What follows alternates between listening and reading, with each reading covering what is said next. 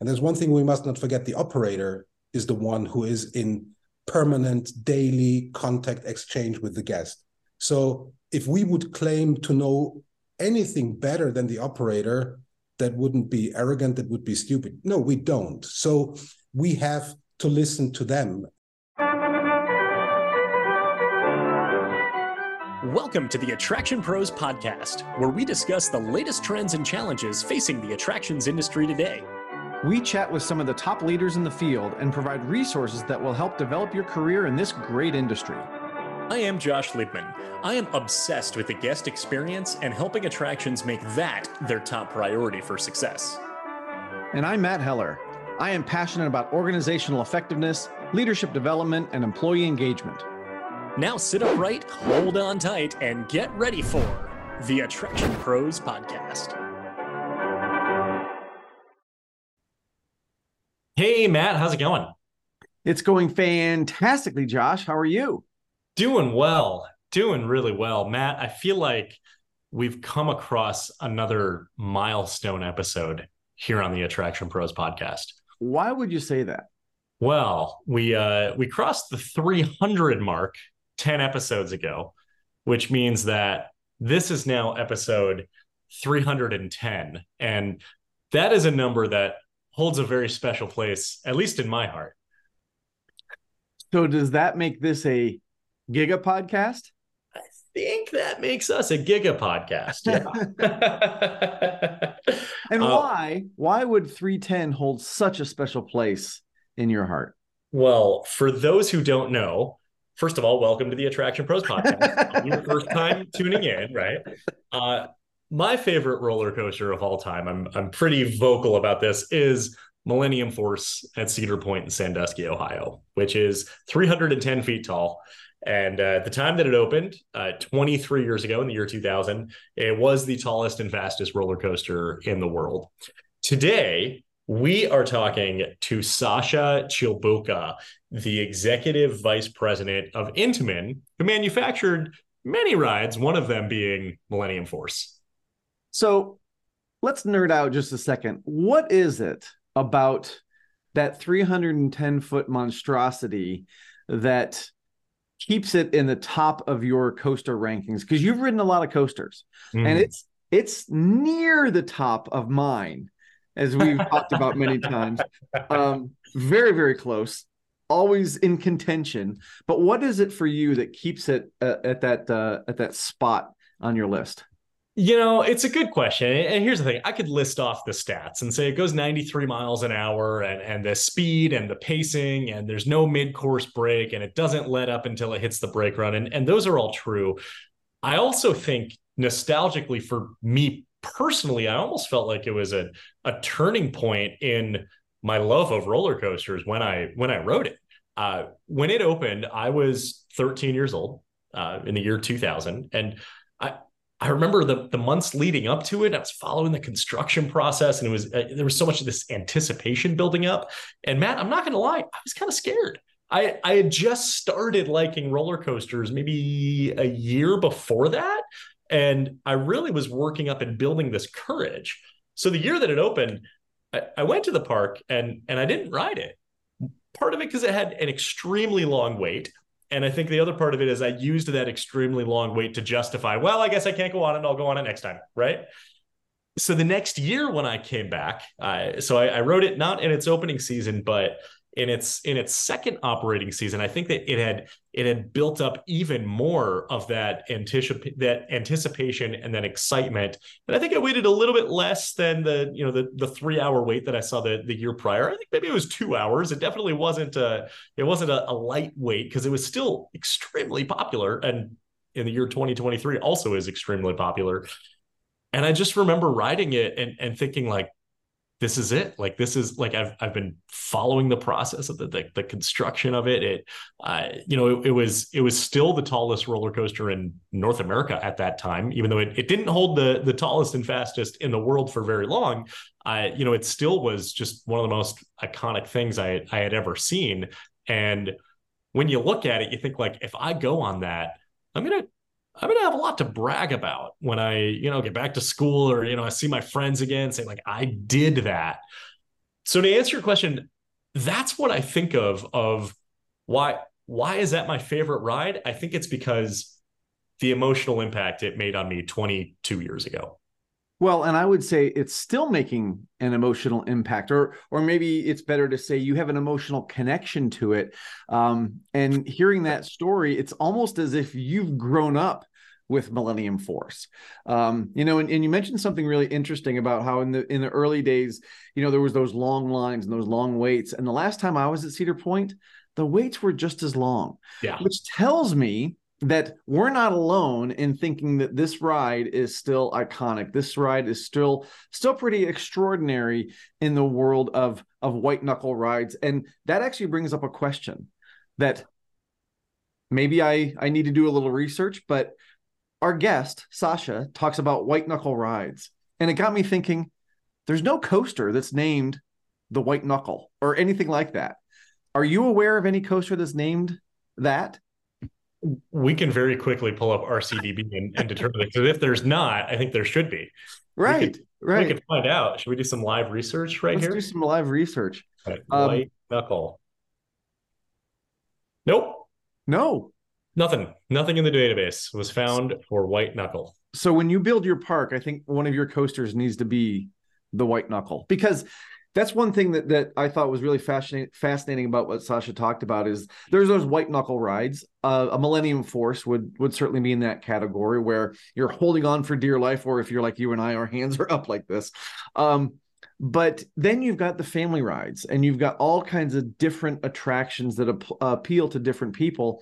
And I thought it was really fascinating how he talked about, from the very beginning of the conversation, we talked about persistence, and the way that Intamin kind of approaches their business is really being persistent in their pursuit of an amazing ride, an extraordinary ride that is built for that particular park, that's built for a specific demographic, that is supposed to, create certain emotions and certain feelings in people. But at the same time, you always have to think about the budget, the realities of it, the things that might get in the way, another structure or a landmass or those type of things.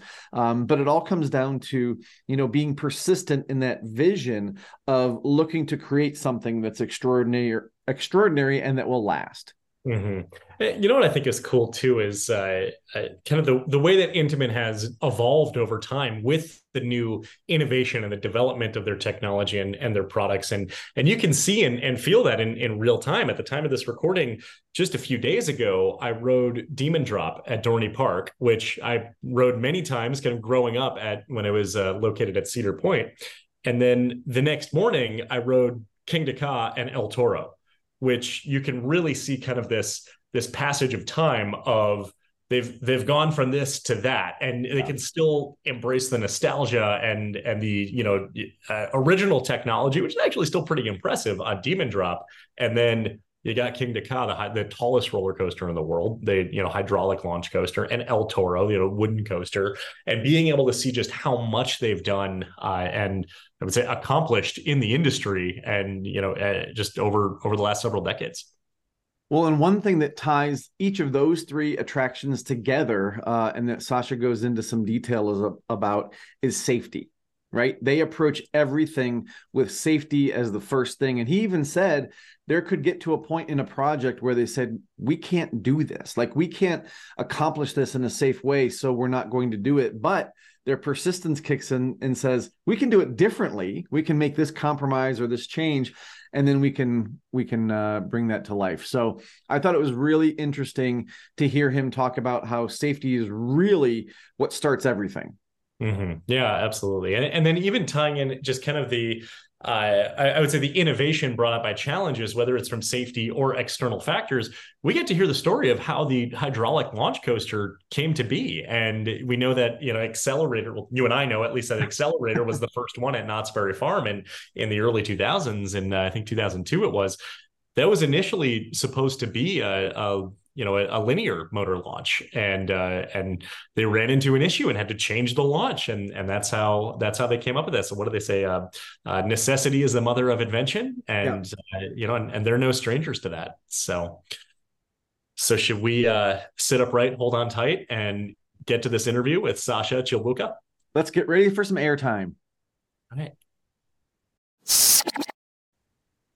Hello, Sascha. Welcome to the Attraction Pros podcast. How are you doing today?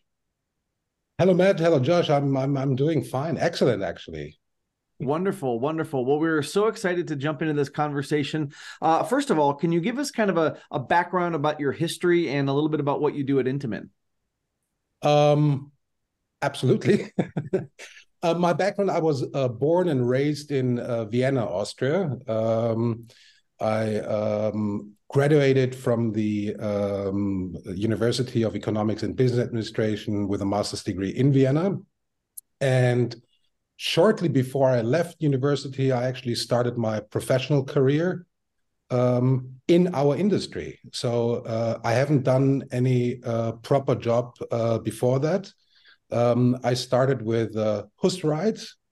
They were looking at, in those days, for someone taking care of their North and South American sales efforts. And I wanted to get out of dusty Vienna and see the world. So I thought, why not? And the interesting thing is, until that time, I had very little connection to the amusement and theme park industry. I mean, there's one pretty renowned park in Vienna, the Prater. And then on my first trip to the States after high school, I've been to Disneyland and to Universal Studios in LA. And that was it. So I joined Hus, and as green as one can be behind the ears. And I happened to be at the right time, at the right place, and obviously, also hard work and a lot of luck. It was fun, excitement, and I was climbing up the career ladder. And I think it was a good 3 years after I started when they offered me the position of heading sales and marketing worldwide. And, I was below 30. So, I mean, young, green, fresh, and totally excited. So I took up that responsibility. And after almost 5 years, I felt a little bit homesick. And it was the time when the dot-com bubble was growing. And a friend of mine had an idea to set up a startup business, and that sounded pretty exciting. So I decided to leave Hus, handed in my resignation, started to turn down things in Germany.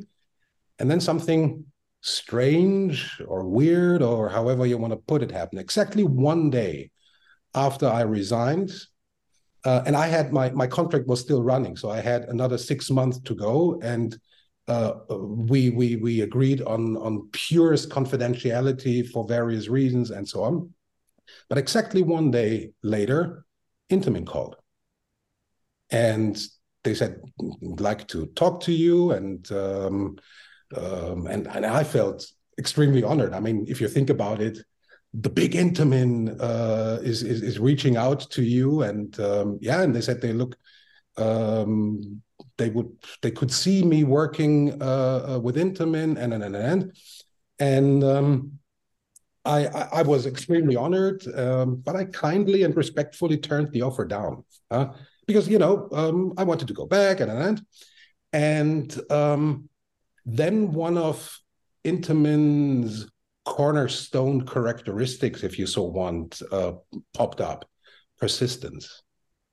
They kept on calling, and then they said, "You know what? Come to our headquarters in Liechtenstein, have a look at everything." And so I finally gave in, said, "Okay, you can have a look." And it was a beautiful winter day in January, snow all over, no clouds in the sky, and I realized, hey, this is just 45 minutes away from my favorite ski resort, and skiing already at those days was one of my biggest passions. And so I was thinking back and forth, said, you know what, Vienna can wait. let's do that for a year, two, and then I can go back.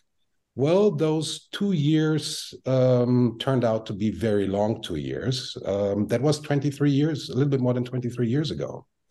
And I started with Intamin.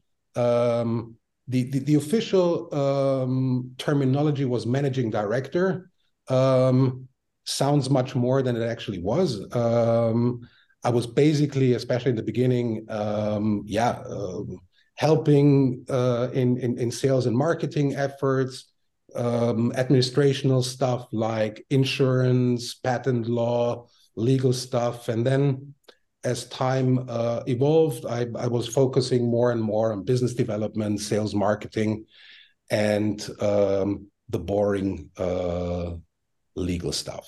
And that's what I'm still doing today. And which involves a lot of traveling, obviously, and which I still like. And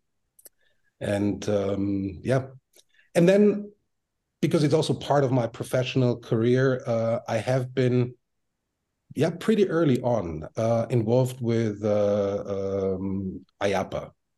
And I've been a member of various committees, at some time also chaired committees on the M&S side, the European M&S subcommittee, the Global Manufacturing Suppliers Committee. I had the honor to serve on the Executive Finance Committee of IAPA, and also had 2 terms on the Board of Directors. And I'm still serving at the moment on the European Advisory Committee. And and that obviously also is an important part of my professional career. So Sascha, over the last 23 years with Intamin, I can say as a consumer, I've been able to see a lot of the product that Intamin has put out, and been able to see the evolution just from, I would say, a spectator. Can you talk about perhaps what that's been like just over the course of the last 2+ decades of Intamin's continued, I would say, evolution and also innovation of being cutting edge in the industry?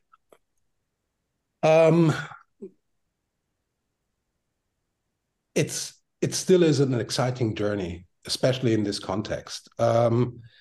When I joined Intamin, the only thing I had reasonably well knowledge was, if you so want, round rides. I mean, basically what the portfolio of hose rides. But I had no clue of roller coasters. I had no knowledge of water rides, giant wheels, all kind of free fall towers, and all the technology that stands behind it. And what very, very soon overwhelmed me was the innovation of the company, and constantly pushing the envelope. And how, no matter how crazy the idea sounds, whether it's brought to Intamin or someone within the company comes up with the idea, there's always an open ear, and you will never hear no, cannot be done. And now 23 years is a reasonably long time. And still today, this attitude has not changed at all. And that is, I think, one of the unique things that makes Intamin. And what is also cannot be taken for granted, that it's now the third generation. It's family business, founded by 3 individuals. 2 of them were brothers, Robert and Reinhold Spieldiener. And Patrick, who is Reinhold's son, he's running the company for a number of decades now. And his 2 sons, Lucas and Kevin, started a couple of years ago with Intamin. So it is family business, and what they have in common is to still go for it. And that is, like I said, not granted at all. You cannot take that for granted. But yeah, that's the fantastic thing, and that makes Intamin unique. Sascha, I love everything that comes with it. I mean, the innovation strength. I mean, quite a number of technologies have been either invented or developed to maturity by Intamin, and continues to be the case. So, yep. Yeah. Well, I love hearing that philosophy that you won't say no. You'll figure out how to make it work, right? And that goes back to persistence, I think, as well. Absolutely. One of the things I'm curious about is, Josh and I have talked to a lot of people, on the podcast and just in general about safety from, the operator's perspective, and what we see when, after a ride is installed and we understand what those safety procedures are and how that, things are put in place for the guest safety. And we all know that safety is the number one factor of our industry. But I'm curious how that plays into the design process. And when somebody does come with a wild, crazy, wacky idea, at some point you say, okay, we can do this, but we also have to make it safe. So I'm curious what those conversations and that philosophy looks like. Well, like you just said, Matt, safety is that's where everything starts with. And this counts for the operators, and that also counts for the manufacturing suppliers. I mean, that's the headline of everything we do. So we are not questioning how does it need to be done so that it's safe. It's taken as granted that whatever we do, it has to be safe. And if there is an idea and we realize it could be physically or technically done, but not safely, then we don't touch it. And then you will hear, well, unfortunately, in this configuration, it's not possible. However, if we amend this, change that, then eventually it could do. So it starts with safety. That's the cornerstone of everything we do.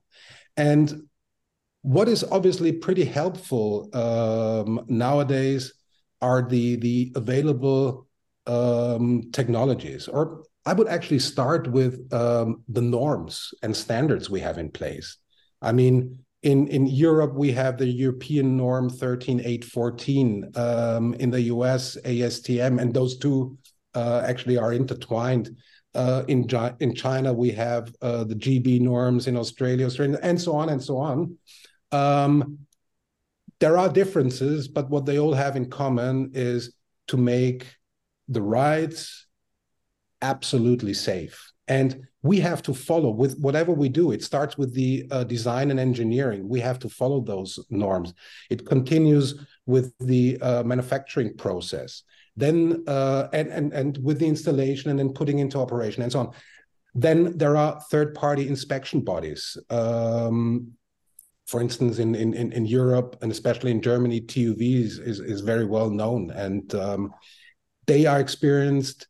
They look at it, if you so want, from the outside, and they make sure that whatever we do is in accordance with the existing and applicable norms and standards, also meets their requirements. Then the software, when it comes to designing and engineering a ride. I can give you at least an indirect example. 10, 15 years ago, when we have created a layout. So a client came to us and said, look, this is the available area. I saw this coaster, looks nice. Can you do something similar here at my park? And then considering the restraints or the situation, the particular situation of that site, we came up with a layout. And then obviously the question was, well, how fast is the train here at that spot? What G-forces are the passengers experiencing here, and so on? And obviously we had some numbers. And then in the best case, the client said, yes, we have a deal, go ahead, build, design and build that coaster. So then you do all the engineering, and then you have the end result. And then when you compare it with your initial layout or shot and the end result, I would say the difference was somewhere, could have been even up to 10%. Normally the design attempt or the targets were a little bit too optimistic, because then came the norm, the experience, you cannot go with that speed into that curve, you need to bank a little bit more, and.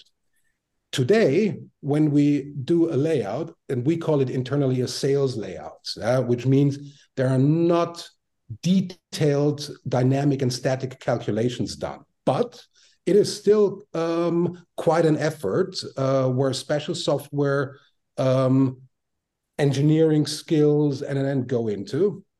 And the result of that first shot, if you so want, compared to the end result, is an accuracy of 99 point, and now we can argue about the number behind the dot. So yeah, it is almost as built, which is amazing, and only possible because of the available technology, in that case, software.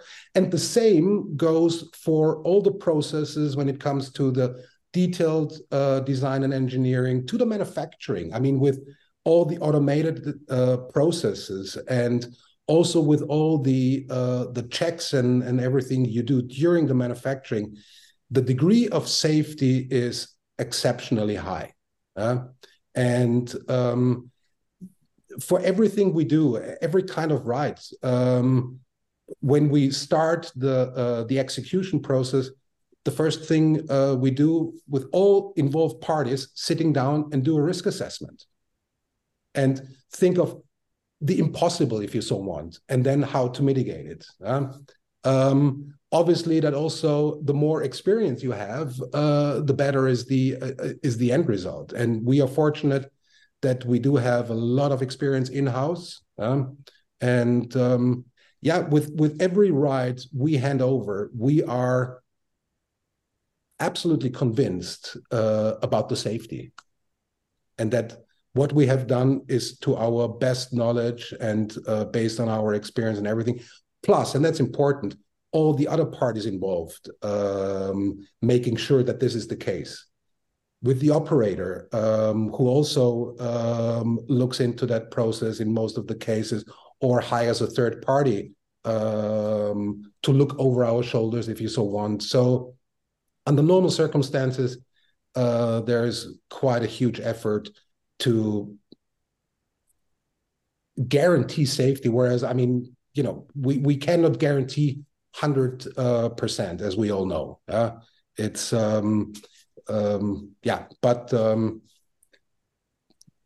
it's a daily effort. This is so it answered your question to some extent, at least. Oh, it did, absolutely. And thank you for sharing kind of how safety goes into. I feel like we just got a full overview of the planning process, everything from the sales layout and then into the development and then even into the operation. So thanks so much for giving that overview. You talked about kind of the experience of your team and the talent that you have in-house. And I know that there are a lot of people out there who probably dream of being a roller coaster designer or an engineer or in marketing for roller coasters and rides and for the industry. And would love to know what do you look for when bringing on talent to the Intamin team? Passion. I think that's something really, really, really important. Obviously, with the different disciplines, different skills are required. So, for instance, to design a roller coaster, you better have an engineering background. So mechanical engineering is certainly a good thing. Sales marketing, for instance, I'm a good example that also a non-engineer can survive in this environment. So at the end, we at Intamin, we are quite engineering driven, and so that is certainly a good thing. But being not an engineer is not excluding, obviously. Another thing which we look for is the passion comes a little bit hand in hand, at least that from my perspective, with the willingness to go the extra mile because of the passion for our industry. And you came up with the example of designing roller coaster. Yeah? So let's stay there, but that counts for every type of ride and or attraction. And then what we also, in some cases at least, look for is experience. And that's the challenging stuff, because on one end, you want to get new talents and help them developing and bring them up. At the same time, you have work to get done. And this in a rather short time. Time is basically the factor, besides too low budgets, we're always fighting against. They're finding the right balance. But looking at the various departments, we have at our headquarters in Liechtenstein, where we are quite a bit over 100 people, we have quite a high number of young people, I have to say. So when I go to the cafeteria, I feel like someone has to bring me the wheelchair, because such old people need to be taken care of. And so that's basically, I'm repeating, passion is really something important. So whoever is listening and connected to our industry in what way ever, that's a good starting point. Absolutely. Passion is certainly something that Josh and I feel for the industry, and obviously you do too. It's why we started this podcast, but there's something on the kind of enthusiast side that we also wanted to ask. Speaking of passion, Josh and I have passionate conversations about our favorite roller coasters. And one of them that always comes up is Millennium Force at Cedar Point. And, it sounds like that was right around the time that you joined Intamin about 23 years ago when that coaster was built, but still such an amazing ride, such a favorite of so many people. And I'm just curious, like, can you imagine when you put something out there that 23 years later, 25 years later, that it's still going to be such a favorite? And, kind of what is that like from a manufacturing standpoint? Well, obviously you dream of that. Yeah. And even at running risk, that sounds a little bit arrogant, and actually it does. But I would say, yes, that's how we approach every project. That is basically, if you want, that's the passion part of our roller coaster design department. The vast majority of the engineers there are, I don't like the term that much, but nothing else comes to my mind now, nerds, in the most positive and best sense of the word. And for them, it is always, they don't obviously care that much about budget restraints or site restraints. They want to always come up with a fantastic result, a fantastic coaster. So, and then reality kicks in.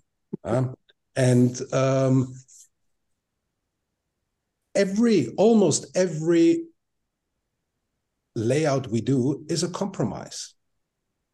And that compromise, or the reasons for that compromise, can be almost everything you can think of.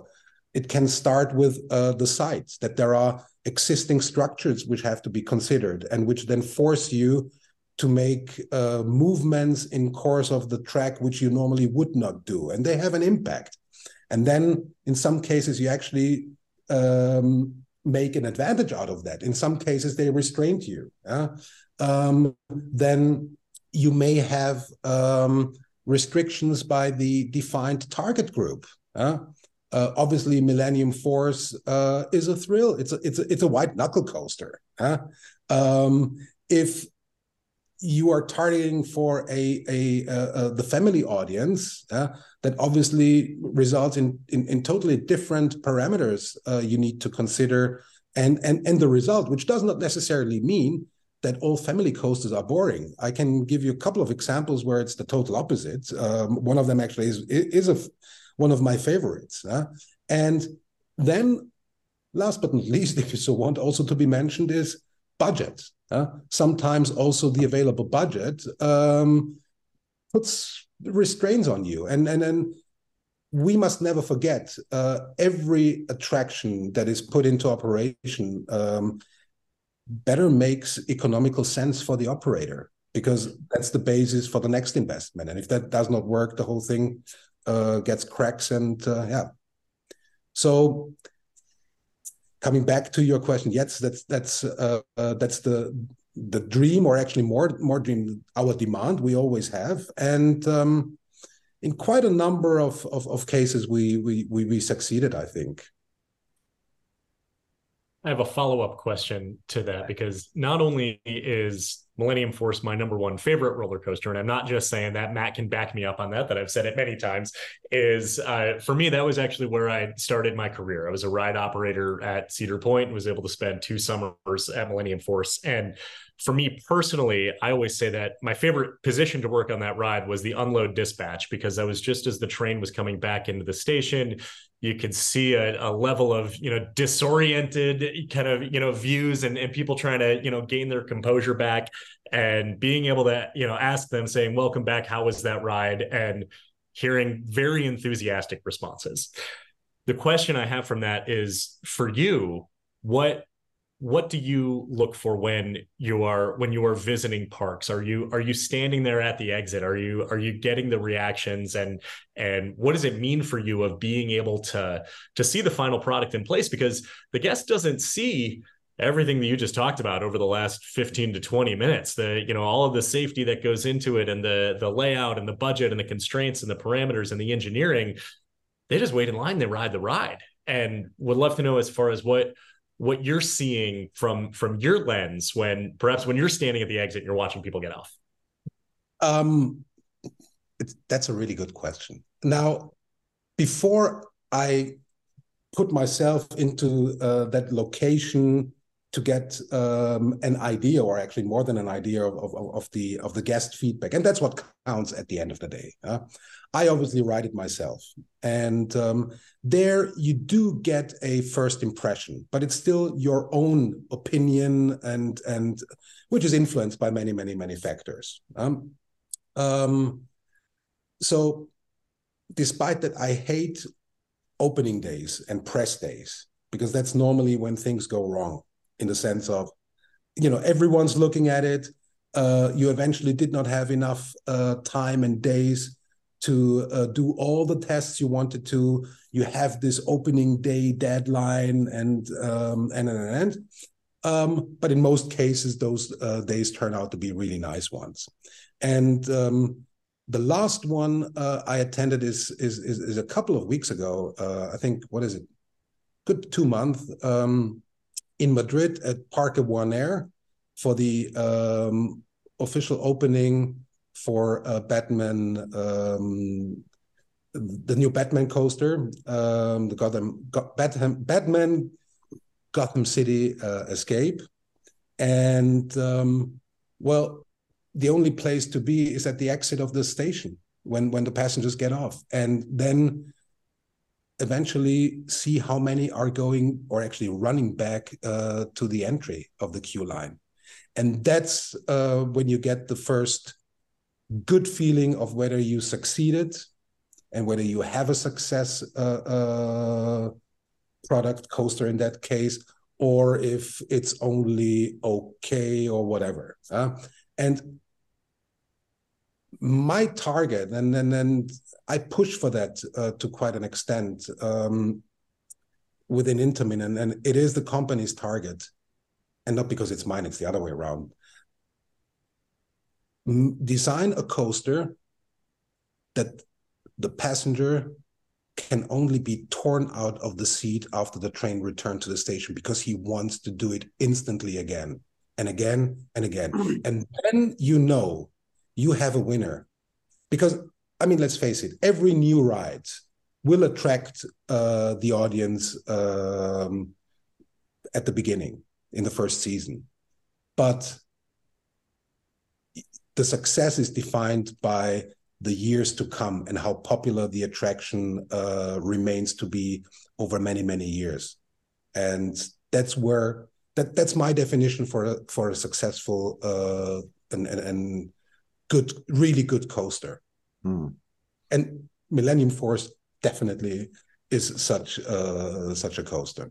Absolutely. And just to tie into some of the passion and maybe nerddom, this will be episode 310. And that this was on purpose to interview you for episode 310. So thank you for being available for that. I do want to kind of talk a little bit about the guests that you just mentioned, the guests that want to stay in the seat, the guests that really tell us if we've got a successful product or not. Have you seen their appetite change? I mean, certainly they're looking for bigger and bigger thrills, but also you mentioned the family, and maybe they don't want to get on a Millennium Force or something that goes 90-something miles an hour. So have you noticed the appetite changing, or is it kind of the same, just the thrills are getting bigger? Or I'm just curious kind of what you all are seeing from the demographic standpoint. I think that the appetite has not been changing. I mean, that's a constant development and reevaluation, and per definition, it is changing. It is constantly changing, and it's adapting, and we have to keep this in mind. And with what we do, have to adapt to. In some cases, we initiate this changing taste, if you so want, with developing new or applying technologies to our products which have not been applied before, or even develop them by ourselves, and because that's the same that happens on the same base and same level, that operators, and there's one thing we must not forget: the operator is the one who is in permanent daily contact exchange with the guest. So if we would claim to know anything better than the operator, that wouldn't be arrogant, that would be stupid. No, we don't. So we have to listen to them and find out what do they need, what are the trends they are seeing, and be a partner when it comes to the execution of the right product, right,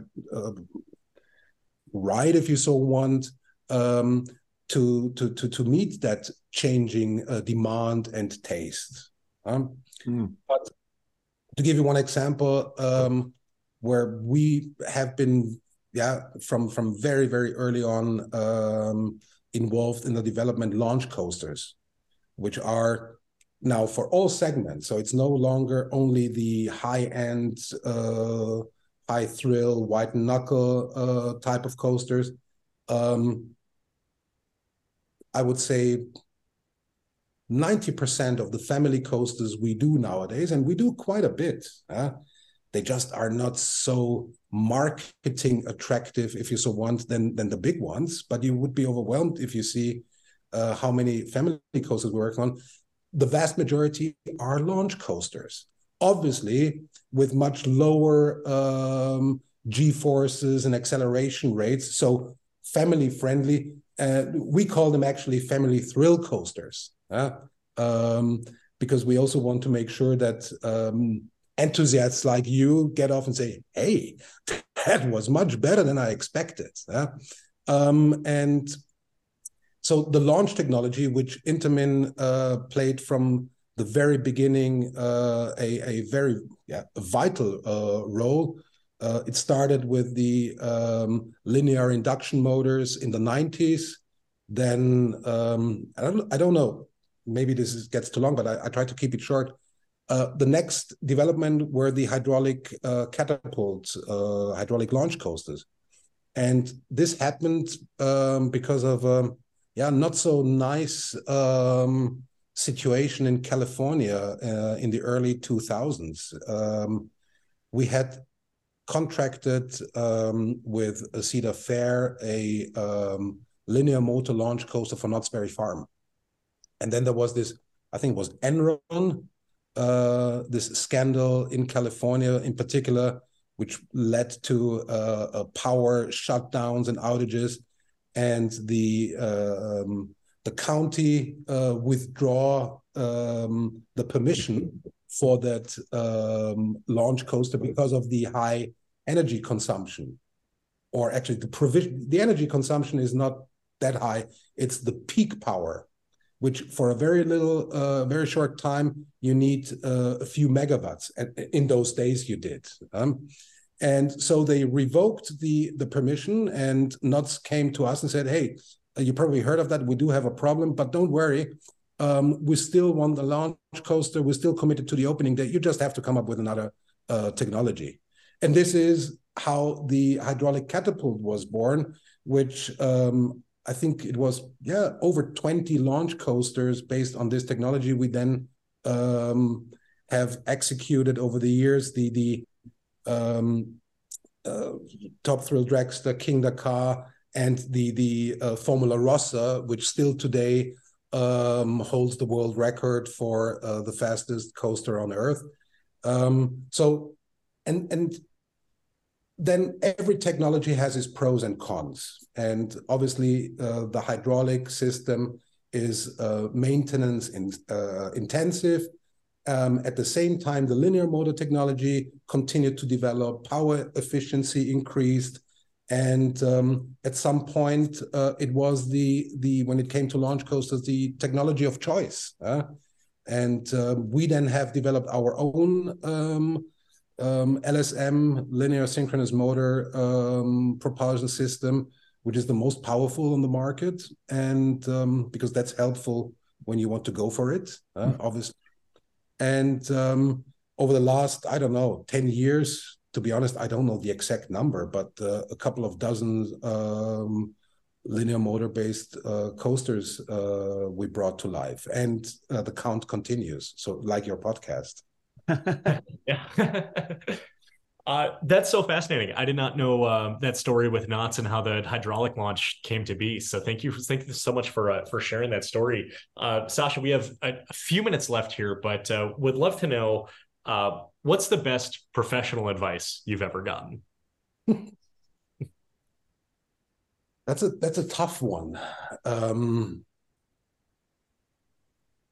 why tough? Because many of those advices are so, common sense. And then I heard that about 500,000 times before, and how boring. But I was kind of looking back to the advice I got over the years, or the experiences I made. And eventually, if someone would have given me this particular advice, it would have made my, and especially other people's life easier. One advice, for instance, would be yourself. In the sense of, don't pretend to be someone else. At the end, it will be artificial, and your counterparts realize that. At the same time, show respect to others. Since I'm working in sales, I always try, I not always succeed, but I always try to put myself in the client's position when we are, for instance, in negotiations, or when we are in determining a layout and stuff like that. And then all of a sudden, you get a different perspective.